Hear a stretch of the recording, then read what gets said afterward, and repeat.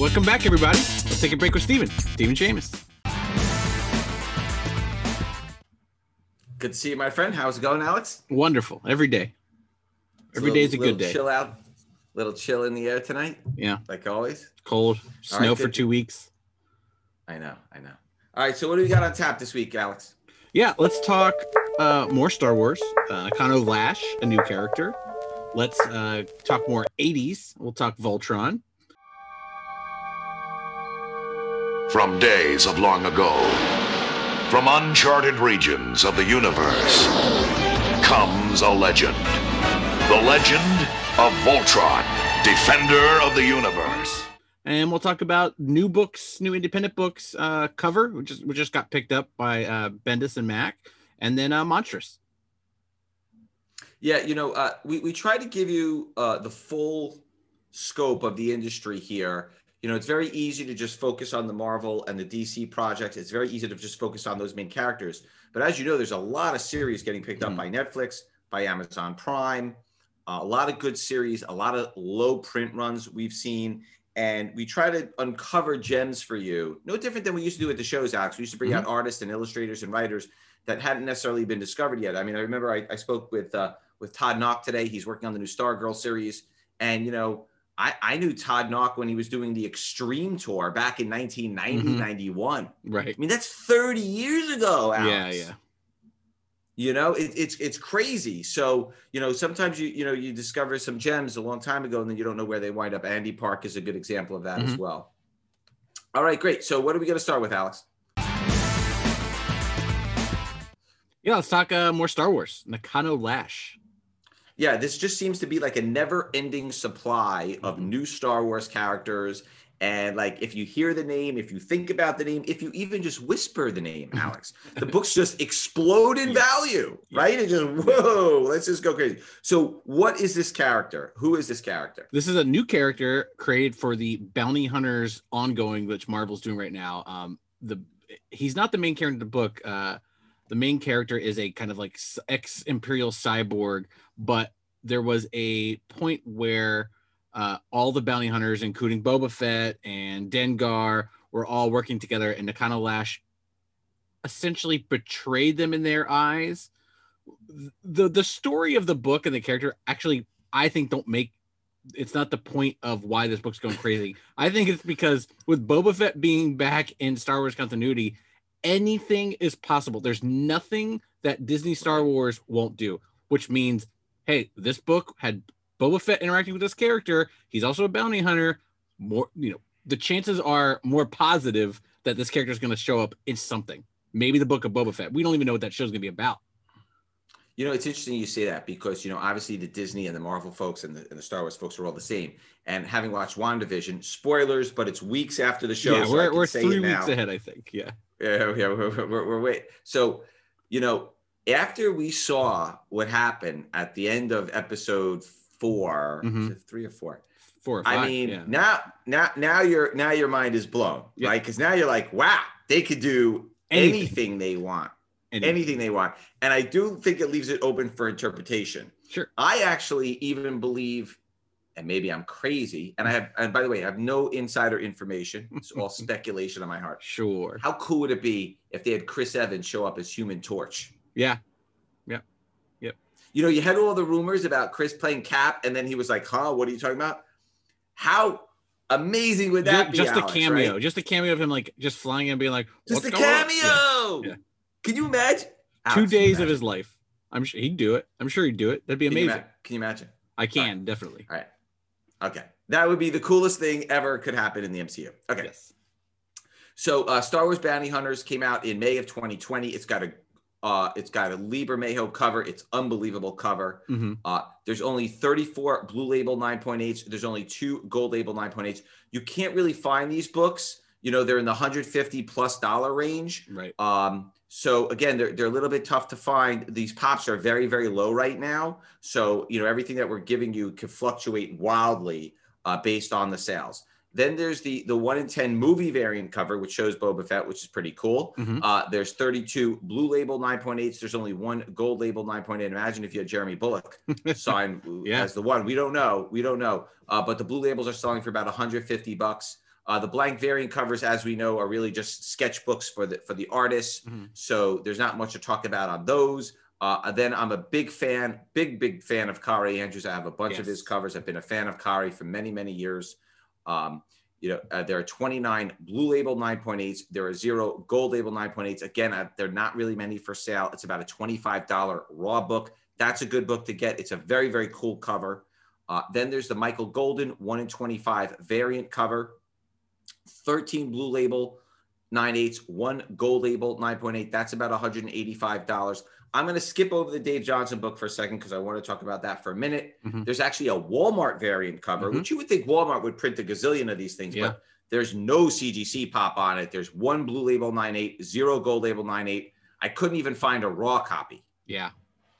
So, again, with shows being closed, I don't even know where you're going to find a copy of that, Alex. Now, I mean, other than eBay, but I mean, I would assume that a lot of dealers are holding it. Yeah, the dealers are holding them.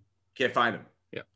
Then the second print came out October of 2020. There are 58 blue label 9.8s. There are 2 gold label 9.8s. That's about $100 book. The third print came out a month later. 28 blue label 9.8s, 0 gold label 9.8s. That's about $100 book. But the real winner, which we're going to go back to, is the Dave Johnson 1 in 50 variant cover. This book has exploded in value. And Dave has done a lot of great stuff over the years. He's done a lot of variant covers. I actually own a few pieces of Dave Johnson art. I've always liked Dave.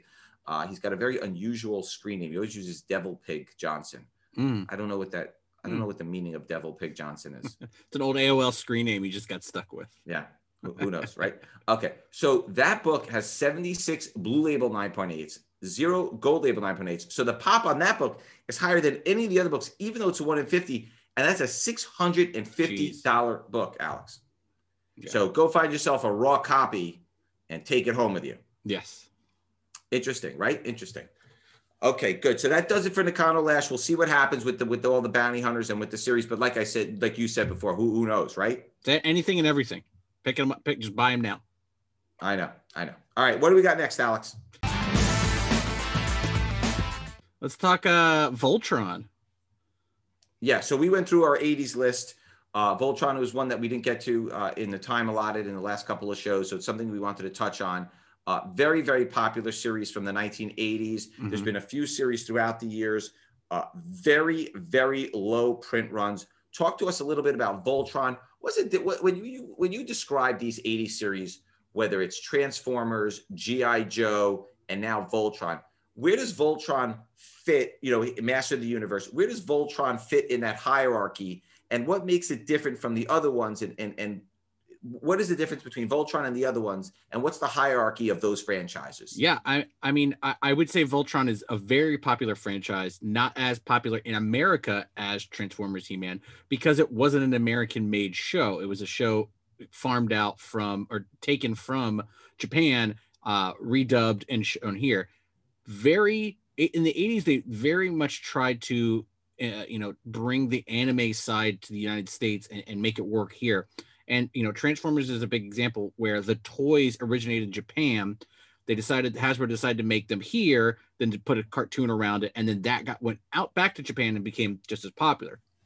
But Voltron if it's TV series, I mean, it was anime. It was some of the first anime. I mean, Astro Boy, I think was, obviously before it, and a couple things here and there were there, but that was one of the biggest animes. And, the whole thing of Voltron is they're defenders of the planet Earth.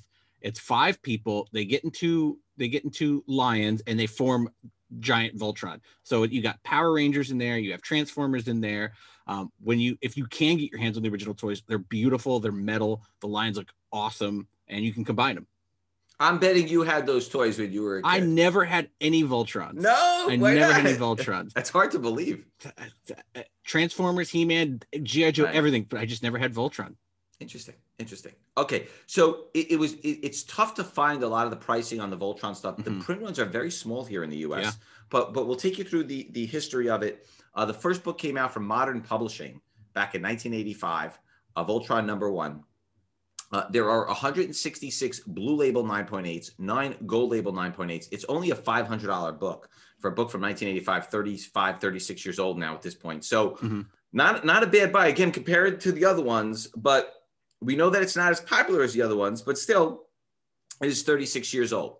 Then you jump all the way to the Image series, which came out in 2003. Voltron, Defender of the Universe, #1, May of 2003.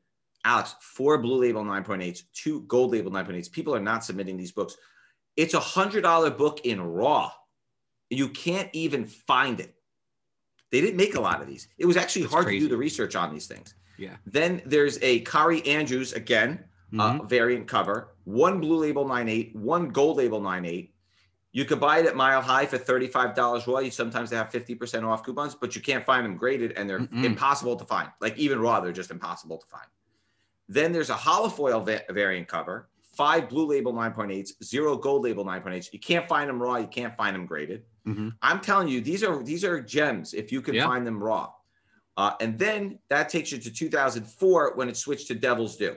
Again, very, very low print runs. Defender of the Universe #1, 2004, Mike Norton cover A, 1 Blue Label 9.8, 1 Gold Label 9.8. Can't find them raw. Can't find them graded. Then you had the cover B, Dan Jolly, 0 pop, can't find them raw. Then here's the kicker, and this one blows you away. And this happens in all these series, Alex, and that's why I'm saying, like, keep an eye on it. The cover that really blows everybody away. Listen to this, and this is why we wanted to talk about Voltron today. Yeah. Cover C, Jenny Frison, 3 Blue Label 9.8s, 1 Gold Label 9.8. Now sometimes the pop can lag a little bit. That book in 9.8 has sold between $1,000 and $1,300, but even raw, it's several $100s. Yeah. You cannot find that Jenny Frison cover. Now, is it a factor of Voltron? Is it a factor of Jenny? Is it both? What are your thoughts on that book? The answer is yes. I mean, it's early Jenny Frison, and she's, people have realized that her, how beautiful her art is, and she's a lot of her covers are selling very quickly now. So it's when an artist gets hot, when an artist gets big, everybody wants to checklist them up and go through and get everything. And those Voltron books, although it was nostalgia very heavy in the early 2000s for those 80s properties, they didn't print a lot. It wasn't a big printed book. It's an Image book. I know. I think you catched them. You caught a moment in time in that 2000s period where the print runs were not really right. Yeah. Same thing happened with the baseball cards, the sports cards. It was right. Okay, that time of the show, my friend. Alex's pick of the week. Alex, what do you got for us?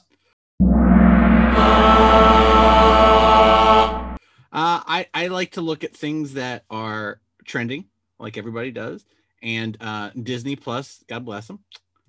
They're putting on all of the original Muppets show, all the series on Disney Plus, and everybody's been asking for it since Disney launched. Why not the Muppet Show? The classic show, everybody loves it. I mean, the Muppet movie, the Muppet Show are like the 2 biggest Muppet classics you can ever have. So I was like, oh, I remember when Palisades used to make those toys, and I think you had a little. God, I think you knew those guys very well because I think you guys used to do some variants. I was looking at some of those toys right now, the carded ones, just in those plastic bubbles or whatever. They're going for $50 to $100 for singles, just random characters. The play sets are going for $400 to $500 sealed. Wow. Like, they are not cheap. They are not cheap. And that was the time when people were collecting and not opening their toys. And they're still going for a lot. My favorite was the 2 guys in the balcony. Waldorf and Statler. Yeah. Yes. It makes a lot of sense. It makes a lot of sense. Oh, those are my favorite characters? Yeah. To me, it does. I'm glad it does, Alex. Yeah, I remember there was like the wedding Kermit one was a cool one. I remember the beaker, the invisible beaker was a cool one. Yeah. There were some fun ones over the years that they did. Yeah, those are some great toys. Those were great toys. Fantastic toys. Yeah. As they were coming out, they were really, really unbelievable. Yeah. That Palisades used to make some amazing toys. Yeah, they did a great job. All right, what do we got next, Alex? Cover is going to be turned into a movie/TV show. So as you property. Yeah, absolutely. And David Mack and Bendis are a winning combo. They've been a winning combo for many years. They've done a lot of projects together. what's interesting is it's very, very hard to search and find the stuff, because if you just type in cover, you can imagine how many items come up on eBay and listings and everywhere else. So it's not so easy to actually track down the different variants and the different variations and the different versions. I was able to kind of figure it out. But it is interesting, and they have had an interesting history. Zu Orzo did one of the covers, very, very hot artist. So talk a little bit about cover, talk a little bit about Bendis and Max and the Jinx World imprint. So let's go in order. First of all, let's talk about the Jinx World imprint. What is the Jinx World imprint? Yeah, that was the imprint that Marvel let Brian Michael Bendis do his independent comics through, because he was under contract. He was exclusive. He couldn't do comics anywhere else. So with Jinx World, he was able to put out Powers. He was able to put out Cover. He's able to put out a bunch of stuff. And I think even Kabuki was put out under Jinx World, a couple issues here and there. Right. And now talk about the Bendis Mac combo. Oh, I mean, that goes back maybe even pre-Daredevil, but I mean, they've been working together. I'm sure they were table buddies at cons when they were just slinging their independent books for years. But I mean, they've been together for probably over 20 years, at least since the late 90s with the relaunch of Daredevil, and when they both were on that book. Right. So obviously the series was just announced. So the pops are basically non-existent. Not yet. And finding raw books are impossible. Yeah.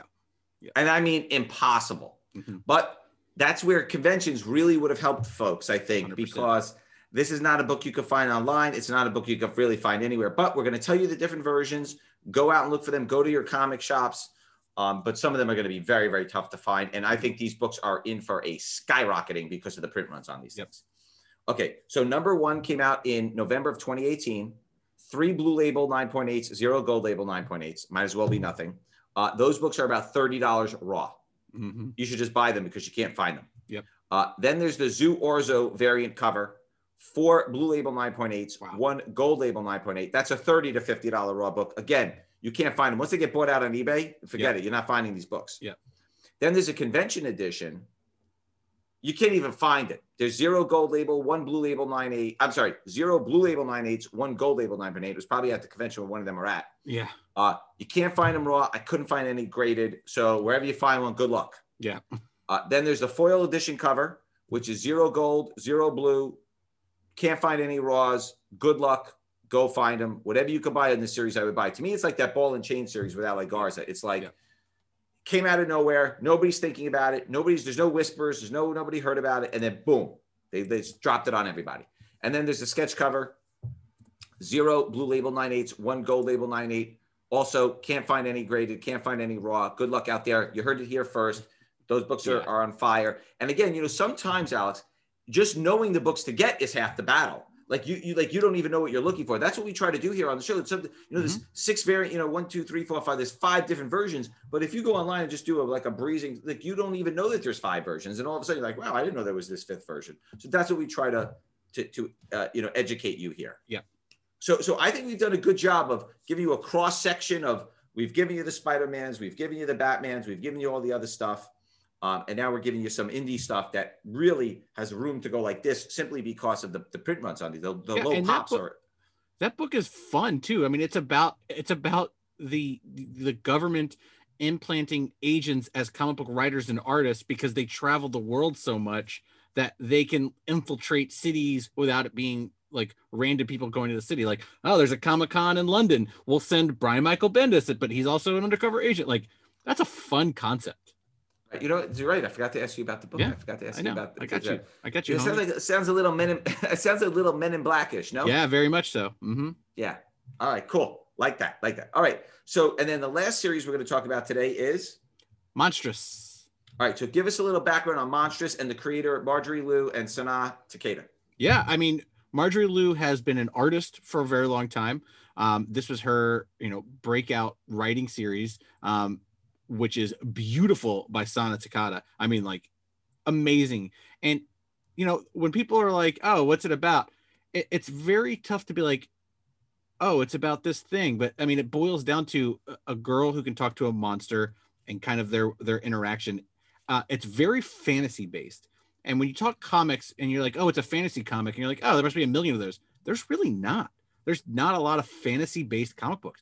A lot of crime, a lot of superhero, a lot of different stuff here and there. But as a like Lord of the Rings, Game of Thrones type fantasy book, there's not that many out there. And when this came out, it was already hot. People were buying number ones. Of course, it's an Image number one. Buy it. But you're talking about 2015, and the book's still going, and it's still very popular. It's not slowing down. A lot of these Image number ones, people buy a lot of number ones, and by issue 12, it's back down to 10,000, 11,000 print runs. This is still a pretty big book. This book is on fire. Yeah. Let me ask you something. Is it? I guess people just think it's going to get picked up or something. Sure, is that really it definitely will. I mean, fantasy's hot, right? Okay, so let's go through. And by the way, the pops are not low, but the prices are high. Yes. Okay, here we go. Monstrous number 1, November of 2015. 468 blue label 9/8, 114 gold label 9.8. That's a $250 book. Yeah, that's a pretty good tag, and that's not good. a small pop. No. Okay, then the second print, as we know, came out in December, a month later. 61 blue label 9.8s, 7 gold label 9.8s. That book's been selling for $650, Alex. Crazy. I don't know why that second print didn't get the print run, with all the sellouts and everything, but never know. And then the third print, January of 2016, 30 blue label 9.8s, 5 gold label 9.8s. That book is about $350. Yeah. So interestingly enough, you have a situation where the second print is selling for more than double the first print, and the third print is also selling for more than the first print. Now, the pop is definitely much, much, much higher on number 1, right, but it is a little bit of an unusual circumstance. I think this is a case where anybody that wanted a number 1 probably got it. Again, image number 1 around 2015. You had 2 number 1 going crazy. You had Panzer number 1 going crazy. You just had anything number 1 image going bananas.